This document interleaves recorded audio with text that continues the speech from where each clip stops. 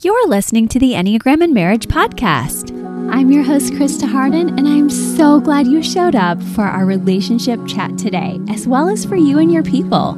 We're all about living intentionally here so you can experience joy and balance in your relationships once again or for the very first time. Be sure you hang with us on our social media platforms, and if you like research like I do, make sure you check out our website at enneagramandmarriage.com for our weekly newsletter, freebies, and so much more, as well as at Instagram and Facebook. We have so many goodies to share with you. Let's dive right in together.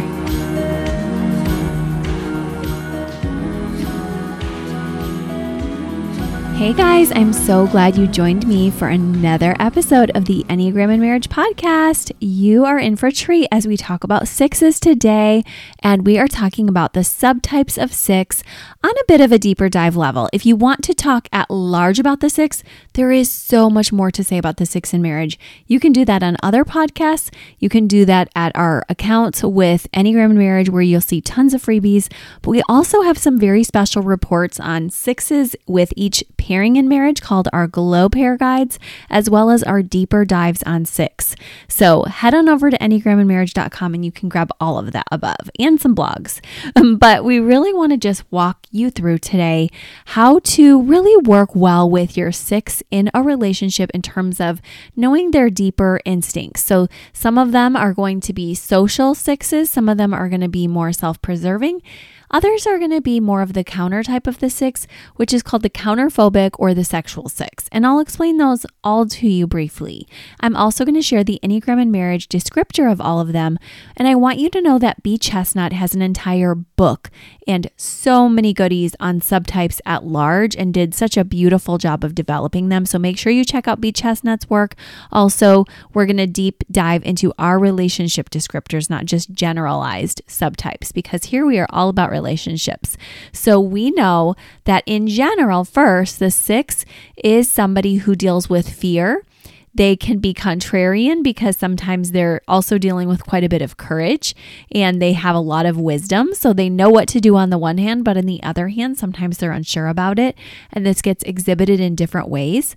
But oftentimes the fear can cause them to take the lead or to take charge. And at other times, the fear can take them back to a place of cowardice. And so they can struggle at either pole, which is why I said sometimes they can be a bit of a devil's advocate or contrarian. And I always say to my son, who has some six qualities, if you say tomato, I say tomato. And it's really fun for him to both hear what I've got to say, to stay close, and to contradict all at once. And it keeps life very interesting. I don't think life with the six is ever really boring. I think sixes have a lot of energy, and the sixes that I know in relationships love to be with their partners. And it isn't that they don't sometimes need space and time and maybe even have amazing work ethics, because many of them do.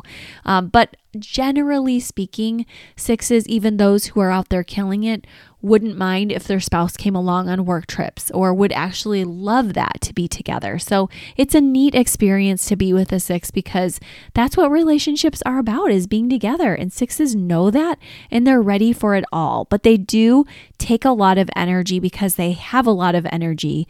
Some of that is anxious energy. So knowing how to use the energy, knowing how to flow together is absolutely critical. So I'm going to give you guys some tips for working with each of those three types briefly here.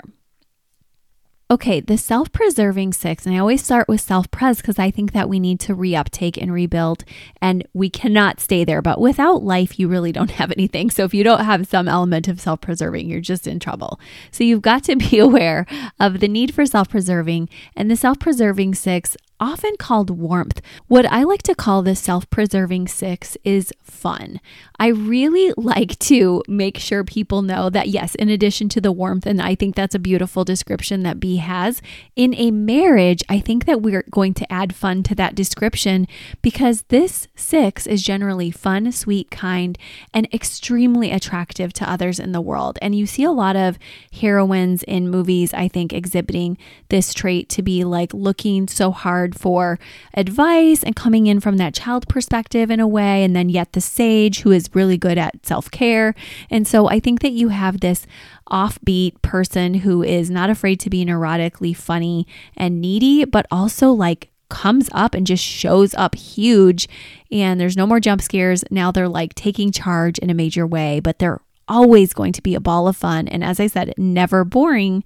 Now, this 6 is the most phobic of the 6s, and they do have the self-doubt and they have the fear, and it's pretty big, and they notice it and they realize they're scanning a lot, and that can cost them a lot of energy and ups and downs with their moods. So when they learn to really get balanced every single day, self-care on a routine, it helps a lot. So make sure you're getting your routine, your fitness routine, making sure also, I think, that you are working on abandonment issues if you have any, or security issues with family of origin is a good plan, so that you can be really, really aware of, okay, here's why I'm going through this victim mentality. And I'm also really noticing that I am at this point where I'm not going to remain a victim. I am empowered and I have agency. And I don't think there's a more important word for the 6 than agency. You've got it. You can do it. I think that is a really important thing for you to remember. Okay, so the social 6 is basically a half step from the self-preserving 6 before we get over to that sexual 6. And this social 6 is typically called in the bee chestnut literature duty, and I call this one squad. I just had fun with this marriage relationship descriptor because the social 6 expresses fear through needing their groups, and they really love to be part of them, and they're good participators in the groups. They're amazing friends, very loyal, will sacrifice a lot of their fears and their self-preserving traits in order, even as a 6 has some self-preserving tendencies in general, and they want safety in general, they'll sacrifice that for the group so that they can help others to have that. And so it's so sweet. But they also want to make sure that they're sure of things by letting others lead them. And then, of course, in marriage, this can be really tough if they're either leaning on the spouse too much or not enough. And so what you really want here is a very middle grounded 6 who's like, hey, dude, like, I know that we're best friends and we're partners, but there's no parent-child here. It's not a one up and a one down. I'm not the parent telling you what groups to be a part of. You're not the parent telling me. And we also have agency outside of the groups that we like, and we know how to see that they have flaws, our leaders that we like, and that we can take breaks and work on our marriage and take time for each other and ourselves. That is huge. If this 6 gets that, they're going to be home running it with you, because that is literally everything for them to be able to say, like, whoever it is, our parents, our churches, our jobs, like, we know they have a valuable spot, but they're not our authority. We are full agents, and we listen to God and each other, and we're the partnership here, and we let others influence us. And of course, sometimes you have to do things for work, etc. But your marriage is on that list of top priorities, and it doesn't go down just because somebody else comes on in with a need. It's just as much of a priority as anything else, if not more. So that's what I want you to remember. And when you feel like controlling, make sure you release some control and allow your partner to make some of the choices in your marriage too. That is absolutely huge. And you will not regret it, because you'll be like, I'm empowered. I can make decisions. This feels really good. And I'm not just doing stuff to please others. I'm really leaning into my marriage, which is going to create more safety than you realize. And a lot of times the 6 doesn't realize how much it does pull from their marriage. So they have to really be aware that that has consequences. So you don't want to feel those out. I will break that for you, I hope, and get you to where you don't have to deal with those consequences, because you're doing your work in advance and there's no crumbling marriage. Yay. Okay, let's talk to the sexual 6, also called the counter type.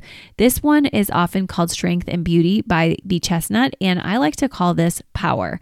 I have seen this counterphobic 6 express a lot of power. Often they are in a power dynamic in marriage, and that's why it's the relationship descriptor. They like to have the power so that they can protect the marriage, whether it be from intruders in the marriage, in the house, in the work environment. Sometimes they deal with suspicion, however, and it can be an intensity that isn't necessarily welcome to the spouse, who may feel like, this is overwhelming. I'm not as distrustful as you, and I really don't want to be charged with things that aren't really applicable. And sometimes it can even create a self-fulfilling prophecy, because somebody's like, all I am is accused all day. So this 6 needs to understand that you can't have power and control over somebody else. Like, you get to relate to God, and you get to hopefully feel like you are wise, but not paranoid in terms of seeking things out that your partner could be doing. Because if we face it, everybody's partner could be somewhere else right now, and we could all be paranoid. And you know what? If we read our spouse's thoughts all the time, we wouldn't like them. But you know what? They're human too, and they deserve grace, just like we wouldn't want them reading our thoughts at all times. So, and I hope our thoughts are increasingly more and more pure. I think often on Philippians 4:8 that we want to be thinking about really good things. So I also hope that if they did read your mind, it would be okay. But you know what I mean? Like, we have to give ourselves not that availability bias of, I don't have to be perfect, I get grace, and they don't. And that's what this 6 has a tendency to do when they're not healthy.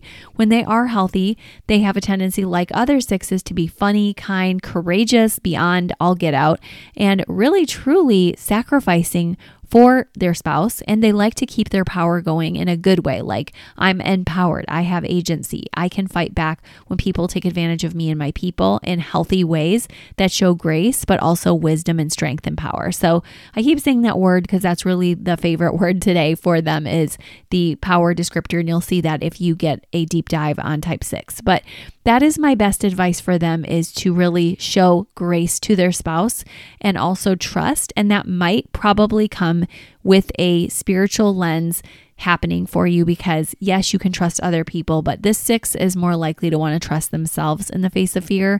And that's why they're the counter type 6, amongst other reasons. So make sure that you understand, if you're this 6, that doing your own work and not doing a spiritual bypass is really important, where you can release hands to God and realize you have a good life, and you want to hold your marriage with strength, but also with the sense of, you know what, like, even if something isn't perfect about my spouse, like, you have me, God, and I'm good.